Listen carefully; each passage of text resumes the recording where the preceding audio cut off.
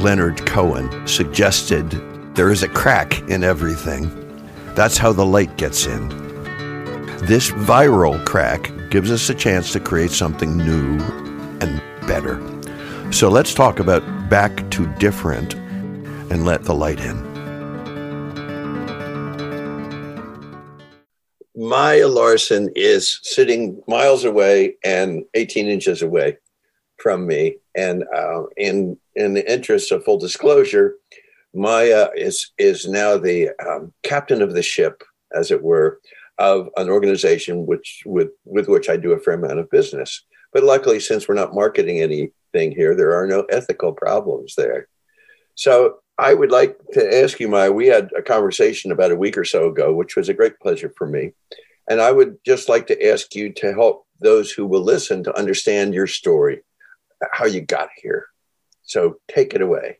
Sure. So I can start from the very, very beginning, which is, where I was born and kind of where I came from and where my parents came from, if that is helpful. So I'll start with my origin story, I suppose. Yeah. So my father was a Peace Corps volunteer in the Philippines, and my mother was working my mother's from the Philippines, and she was working on President Marcos' economic staff in Manila, and they met through a group of common friends, and met and started hanging out and dating, and had a very, very short courtship, and pretty soon after got married. And about a year after they got married, I was born in the Philippines, and we lived there until I was about 3. And then we moved to Virginia, which at the time, pretty rural Virginia. I grew up in Warrenton, Virginia. Yeah. You know where that is. And grew up as one of the few Asian American families in that area. So not a lot of kids growing up in rural Virginia that looked like me or my brothers. I have 2 younger brothers, and went to school in Virginia, grew up, and then went to school at William and Mary. And I still have a close group of friends that I keep in touch with at William and Mary. And actually, before I went to William and Mary, I took a year off between high school and college and studied abroad as an exchange student. And I went to Sweden for a year. So my father's family is actually Swedish, and my last name Larson is from the Swedish side. And so I sort of identify with the Swedish side of my family as well. So I lived in Sweden for a year, learned to speak Swedish, and then came back and then went to college.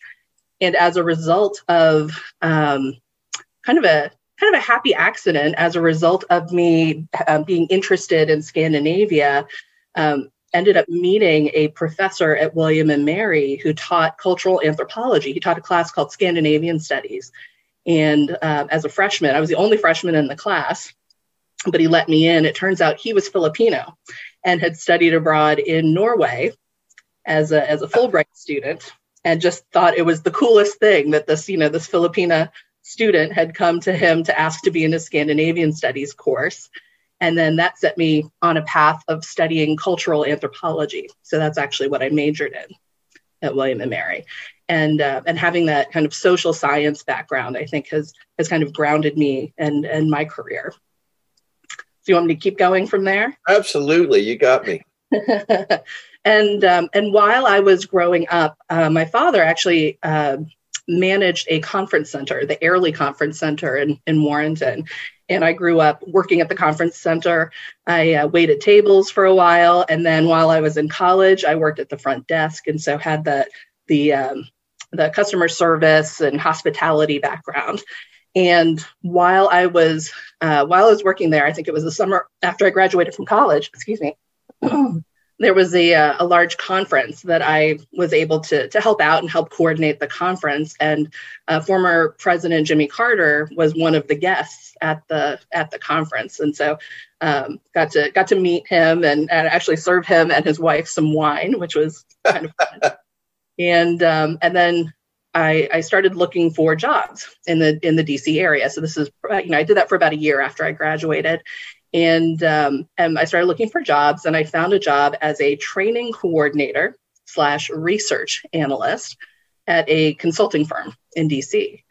And so it actually kind of combined my training and event coordination background with my research background. As an anthropology major, I basically majored in research, and so I ended up going down that path, and my job ended up being mostly training coordination.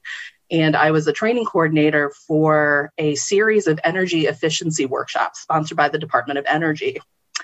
And I traveled all over the country setting up these workshops until my company basically said, hey, you might be able to learn some of this training design stuff, because they were the ones who actually designed the training courses. So they sent me to Georgetown University for a year, and I completed a certificate program there to learn training design and facilitation. So I did that for a number of years. Left there, went to go work for another company that did training work, but other things as well, and supported the Federal Acquisition Institute. And so worked there for a couple of years, and then left there and went to a company called ICF. And I was at ICF for about 15 years. I kind of worked my way up at ICF and started out as a training designer, but also learning to teach leadership development and management courses. So that's really where I got my start in learning how to kind of learning the content, and then teaching the content and teaching managers, federal managers, how to be good managers. And at the time I thought, gosh, I wish I'd known this a couple of years earlier when I was managing people, right? It's that, wow, I wish I knew then what I know now. And so did that for a few years. And then in 2006, ICF won this huge contract to help the state of Louisiana recover after Hurricane Katrina. Right. So it was this large disaster recovery contract. And my boss at the time, who now actually reports to me, Robin Rudensky, my boss at the time came to me and said, we need someone to go to Louisiana for a couple of months and help out and help design the training as they stand up this massive program to help people whose homes have been damaged by the hurricane. And I said, yes, absolutely. Sign me up. I'll go for a couple of months. That'll be great. I'll spend the summer in Louisiana, eat some gumbo. It'll be terrific. And I ended up staying for 2 years. And so it was a long recovery. They're still recovering, unfortunately. But it was a pretty significant program that ICF undertook. And then, I worked on some training programs over the years.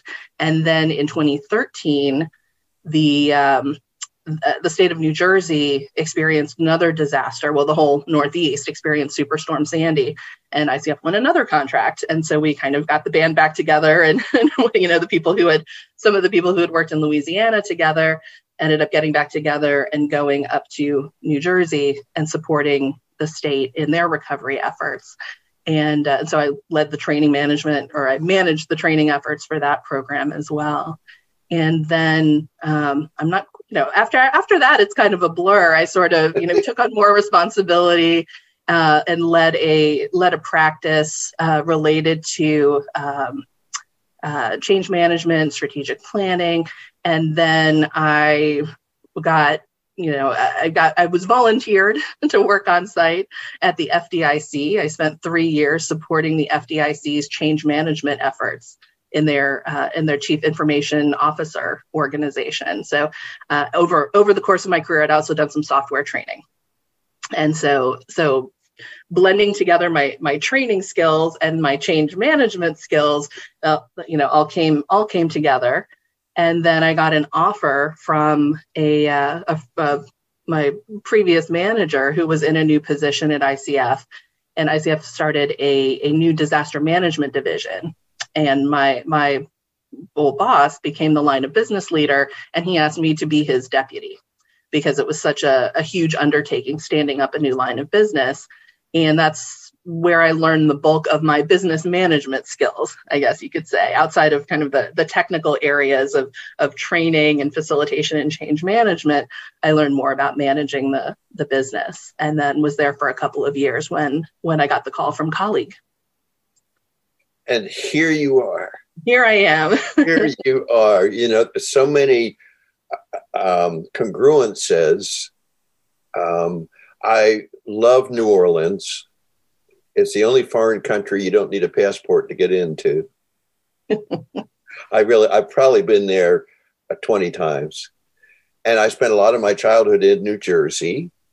And we used to live in a place called Mantoloking, which was pretty well obliterated by Hurricane Sandy. They created 2 new inlets were created by the storm that were not there before. I've done many a retreat at the Airlie Center.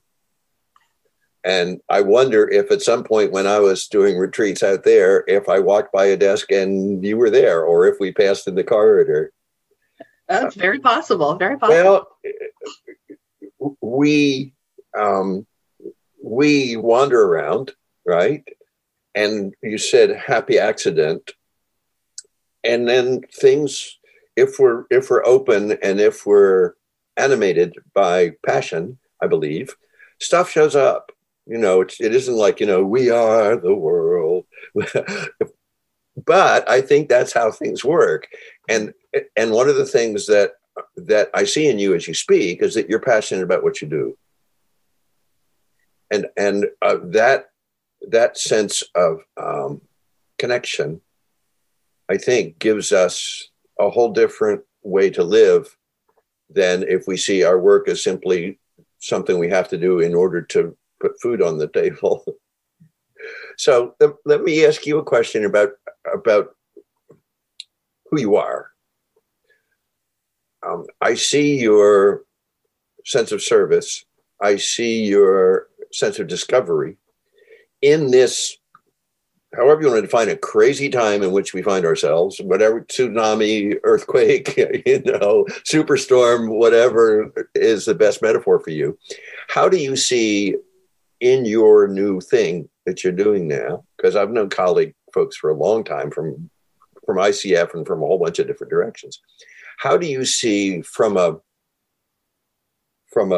opportunity perspective this new thing that you're doing?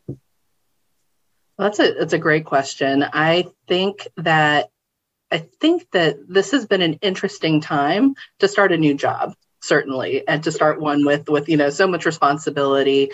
And I think that it goes back to my kind of sense of adventure and ability to one of the things that I think has allowed me to be successful over the course of my career is my ability to adapt and be flexible. And I would say that this is not different in my new role, and trying to and what excited me about it was the ability to kind of shape the direction of an organization and kind of influence where we wanted to go. And it's also exciting because we're starting a new administration, and not to get into politics necessarily, but the fact is that the impact of a new administration has a lot of ripple effects across government, and it impacts what we do in terms of supporting government clients and how we do it. And I'm kind of excited about the prospect of what the change in administration brings as well. So it's actually great timing for me to be kind of changing roles in this environment.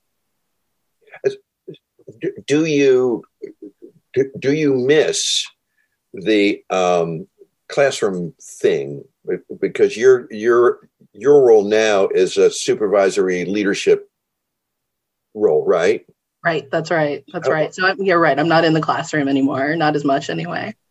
So how much do you miss that part of your existence? Oh, I miss it a little. I've done a little bit of classroom training over the years, either in person or virtual, actually more virtual lately, obviously. Oh, yeah. But one of the things that I've done so I've been at Colleague about a month and a half now, just for context. And one of the first things that I did when I came over was to make the decision that we would migrate our shared files that were on our server to SharePoint. And I've been an avid SharePoint user for years and years, but it's part of our IT resiliency, kind of a move to make our IT infrastructure more resilient, and to have files available in the cloud so that when the server goes down, we're not kind of scrambling around trying to find course materials and things like that. And so as part of that rollout, we're also using Microsoft Teams.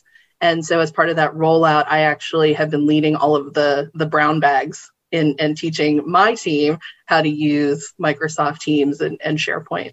So from that sense, and it's not true training where we're, doing exercises and things like that. Yeah. It's more of a demo, but getting them comfortable. So it's kind of blending the change management piece with the training piece. So in that sense, I'm a lifelong learner. I'm also, I think, a lifelong teacher, and I love to develop other people. And so in this context, I'm developing their technical skills. Wow. From okay, it's 6 years in the future. 5 was too easy. And you have been behind the wheel, at the helm, in the office, whatever metaphor works, which is important. But and colleague has morphed. Colleague has changed because change happens whether you like it or not. So one of the things we can do is go, okay, what can I do? So how would you like to see the sort of emerging colleague? What would it look like that is further along than wherever it is now? Excellent question. And so I think that there are actually a few areas, related to opportunities that we have now. So one, I don't think virtual training is going anywhere. One of the things that Colleague has been able to do very, very successfully, and I don't take any credit for this because it happened before I came along, but Colleague we were able to take our classroom courses, our instructor-led classroom courses, and very quickly pivot them to online learning. And I don't think that will be going away anytime soon, even as, people start returning to work or start returning to in-person, at some point in the near future. So I can see us continuing with the virtual training, but maybe expanding it, maybe changing it as new technology comes along. Or things like, virtual reality and augmented reality, other ways of delivering virtual training. I'm reading a lot of articles about those kinds of tools and techniques now, and it's kind of exciting, the implication of the way to apply virtual learning and having if you're doing simulations, for example, being able to simulate an environment where someone is learning a particular skill, especially if it's a high risk environment, that in real life, that they have a safe place to learn that skill and practice it and mess up and do it right before they have to go into the real world and do it for real in a dangerous situation. And though sometimes it feels like COVID has been here for 2 decades, this is new. This is new. Yeah. I mean, I remember, I'm old enough to remember when we moved away from the mimeograph machine as a primary teaching tool. I can still smell whatever that solvent was from the Mimeo, and how shattering it seemed to some people who hated it. Sure. So I am back in school, as you know, myself, and I've noticed, no offense to the institution where I'm going to school, but about half the virtual classes I'm taking are just boring face-to-face lectures on a screen, which means they're even worse, which is hard to believe, but they are. They're god-awful. And a few of my teachers, professors, however you want to frame them, have gone, wow, this is really cool. Why don't we try this? And we're often running. And I think one of the beautiful things about this time, not to make light of the horror that comes with it, is that it has democratized learning in a way that it has never been before, if we can see it that way. Yeah, absolutely. And making learning accessible to more people and not having the constraints of travel or things like that. And I think that's really important, especially for kids. I don't have kids myself, but I can't imagine, talking to friends who have kids going through their education online and some of the challenges and struggles that they have. I think there's ways to improve that as well. I just don't think anyone was prepared to implement those improvements right away. Right? We didn't think we'd be in this as long as we have been. Well, and maybe that's a good thing, is that we have had this, slap, to help us change. I mean, I've been a teacher, one form or another, my whole life, and always been excited when I got an insight about the process of learning that changed how I saw it, which means it changed how they saw me, which means it changed how we built our little learning community for the time we had. And I think this thing is such a place for us to stand back and go, well, that never worked before, so why do we think it'll work again? Yep. And I would guess that you have the same kind of faith that I have in the curiosity of human beings as a species. We love to be challenged. Kids in schools are not over challenged; they're bored, nigh unto death. They are. I mean, so what a great time for us to challenge our own stuff.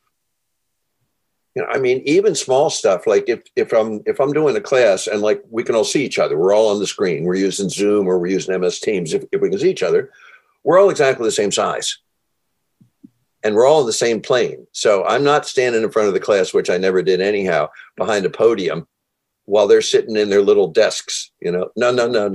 We are on the same surface on this. My rectangle doesn't get to be bigger because I'm the teacher. And I have seen in this past year, but I've been doing virtual stuff for almost 12 years, is that people participate at a much higher level in virtual sessions. For me, that's my experience, number one. And number two, they tend to get to the point faster. Interesting. Well, and I had the pleasure of actually sitting in on one of your classes, so that's how I got to know you a little bit, even though you hadn't met me yet. And I was pleasantly surprised to see how engaged students were and the participants were. And I think part of that is because of your facilitation style. But I think you're right. I think it kind of makes people kind of be on and create a space that allows people to kind of get to the point faster. Yeah. And participate if you make it engaging enough. And isn't that a sort of basic human need, is to be engaged, mm-hmm. and to feel safe, as you said, feel safe to make mistakes in this virtual place that we can make. Once they realize that it's okay to screw up, all of a sudden they're like, well, I've got an idea. Yeah. Yeah. And one of the first things, that you learn, or at least that I learned as a trainer and as a facilitator, is, one of your priorities is to create a safe space for people in the classroom, right? So you have, sometimes you do this by setting up ground rules. And one of my ground rules, especially in, leadership or particularly supervisory and management courses, is the Vegas rule, right? What's said in the room stays in the room, but that goes for the virtual room too. And so you can kind of create that safe space that allows people to speak up and really talk about what's on their minds and what they really need to get out of that training. And then I think that they don't just take back the content. I understand Peter Senge and the fifth discipline now. Okay, that's content. But I think that they also take back the almost subliminal experience of what it's like to be in an environment where we're all equitable. We all have things to say. Everything adds, those kinds of things. And I'm guessing that that's what you bring to colleague, as however you want to define your role, is that you've got that same sense of discovery. Yeah, I hope so. I hope that's what I bring. I hope that's what my team feels that I bring. I I know that my management style is different from, from the previous president, Mike Cook, who's the owner and Right. now CEO of Colleague. And but I hope that, well, one of the things that I felt very quickly when I started at Colleague was that, I've been asked questions about, well, how's the culture? And, is it what you thought it was going to be, right? After I joined. And I said, it's strangely, but in a really good way, it feels like I'm home. And I really feel like I've been embraced by the folks at Colleague. And granted, I knew many of them or some of them before I came because we'd worked together previously in other jobs. But there are also a number of staff I didn't know before. But I feel like I've been embraced very warmly and given a chance to show where we can go together, which I really appreciate.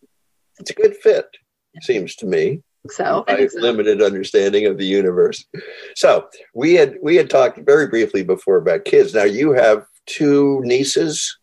I have two nieces and a nephew. I have two younger brothers, and one has two girls and the other has a boy.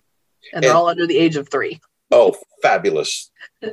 What a blessing tiny, little children are, right? Because you never have to wonder what's on their mind. For one thing, right? Yes, no filter at all. No filters, kind of like you're a cat in the morning, right? You don't have to go, I wonder if my cat wants something. No, your cat will tell you. So down the line, I don't know, how do your nieces and nephew refer to you? What do they call you? They call me Aunt Maya or Auntie Maya. Auntie Maya. Mm-hmm. Okay. So some years down the line, you've moved on to somewhere, and they have children now. And their kids come to them one day and say, our teachers told us that the year 2020 was like really pretty intense.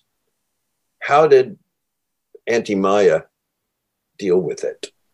And what would you like your nieces and nephew to tell their children about how you dealt with 2020? Oh my goodness. That's an interesting way to frame that question. I love it.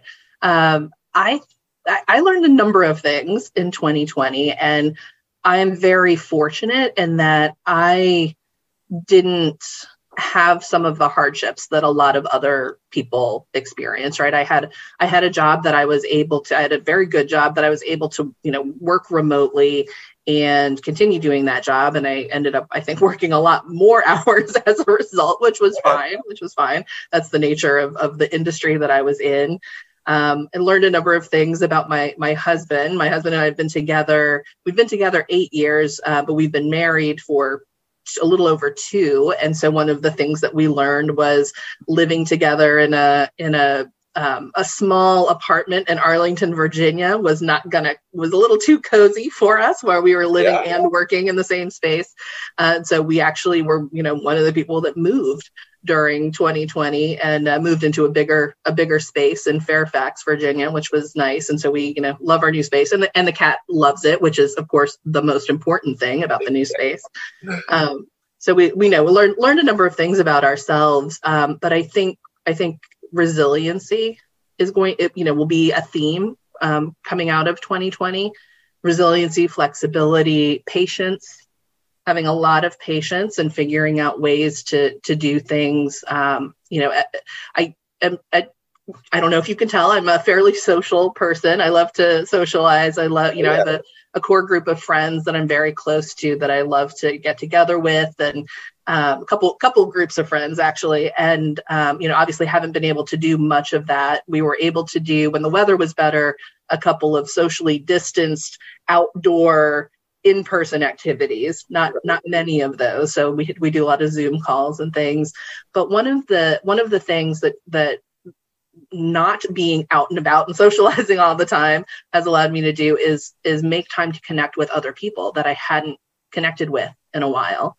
And so And so I had another group of friends from school that I hadn't spoken with or hadn't gotten together with in a number of years. And now, we've gotten together over Zoom a couple of times and found excuses. So that's been really nice. And having the time to reach out to folks that previously, when, I was just kind of working all the time, never was able to make time to do. So I think, like I said, I think resiliency, patience, and, kind of patiently waiting for life to kind of to see what's next, because I don't think it's going to return back to the way it was. I'd be surprised if it did, but I'm kind of looking forward to seeing what the post-COVID world looks like. We're not far apart on that one, I must say. Whatever lessons we have to learn or choose to learn right now about flexibility and agility and resilience and patience and acceptance. I've noticed one of the things that I've done, which I always used to do, but then I got out of the habit, was become more painstaking in the things I do. Slow down a little bit, take a little more time in enjoying the process of everything, walking my dog, cooking a meal. It's just a sense of, I don't have to push as hard, I guess. But I don't think I've lost any excitement by that. What I've gained is more of a sense of, it's okay. It's okay. And as you said, we have food. Most of the problems you and I face and people in our position are first world problems. Yes, and, my internet is blinking out every once in a while. That's, I know, that's probably my biggest source of stress in the middle of a team meeting. One of the tires on my car is a little low. Right. Yeah. And we're still laughing. Yeah, and as you said, it is not going to snap back. And so wherever it snaps, every day we get a chance to be a little better at just being here, so that wherever it goes, we can be of service, because we can't be of service if we're just afraid, right? Yeah, absolutely. Well, and I think one of the other things that happened in 2020 that affected me, and I think affected a lot of people, was the sort of awareness about in particular, Black Lives Matter, and the Black Lives Matter movement, and by extension, diversity, equity, and inclusion, and how important that is. And I think that's another thing coming out of 2020 that I hope folks are paying attention to, because I know I am paying attention to it, certainly, and looking in the near future about opportunities to be able to work in that space and engage with others. I think you're right. These kind of simmering issues, which have been here for our entire history as a country, for sure, have kind of boiled over a little bit. Yeah. Right. And it's about time, wherever you stand politically or socially or whatever about these, it's about time we made the adjustments that are necessary so that these are just not fracture points, but suddenly become resources for us to move forward and be better. Yes, absolutely. Thank you, Maya. That wasn't so bad, now was it? I feel no, that was fun, actually. Very painless. I feel like an oral surgeon, right? Well, that didn't hurt that much, now did it? Well, yeah, it did actually, but no. What a pleasure. And there will come a time when we can get out and about, and then we'll do things like, let's have tea. Yeah, absolutely. I would love to have in person, real life engagements with folks. Well, yeah. And now I formed a picture in my head, which we always do, of your husband. Mm-hmm.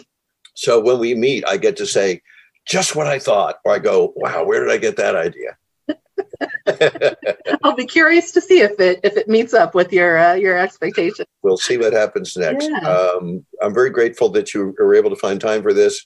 And I look forward to whatever happens next. Good? Absolutely. Well, thank you so much for talking to me and inviting me to do this. This was a fun way to spend a President's Day morning. That's right. It is President's Day. I tend to lose track of what day it is, but that's okay. All right. Have a great rest of your Monday. And we'll talk again before too long. Sounds good. Thanks so much, Mac. Bye-bye. All right. Bye-bye.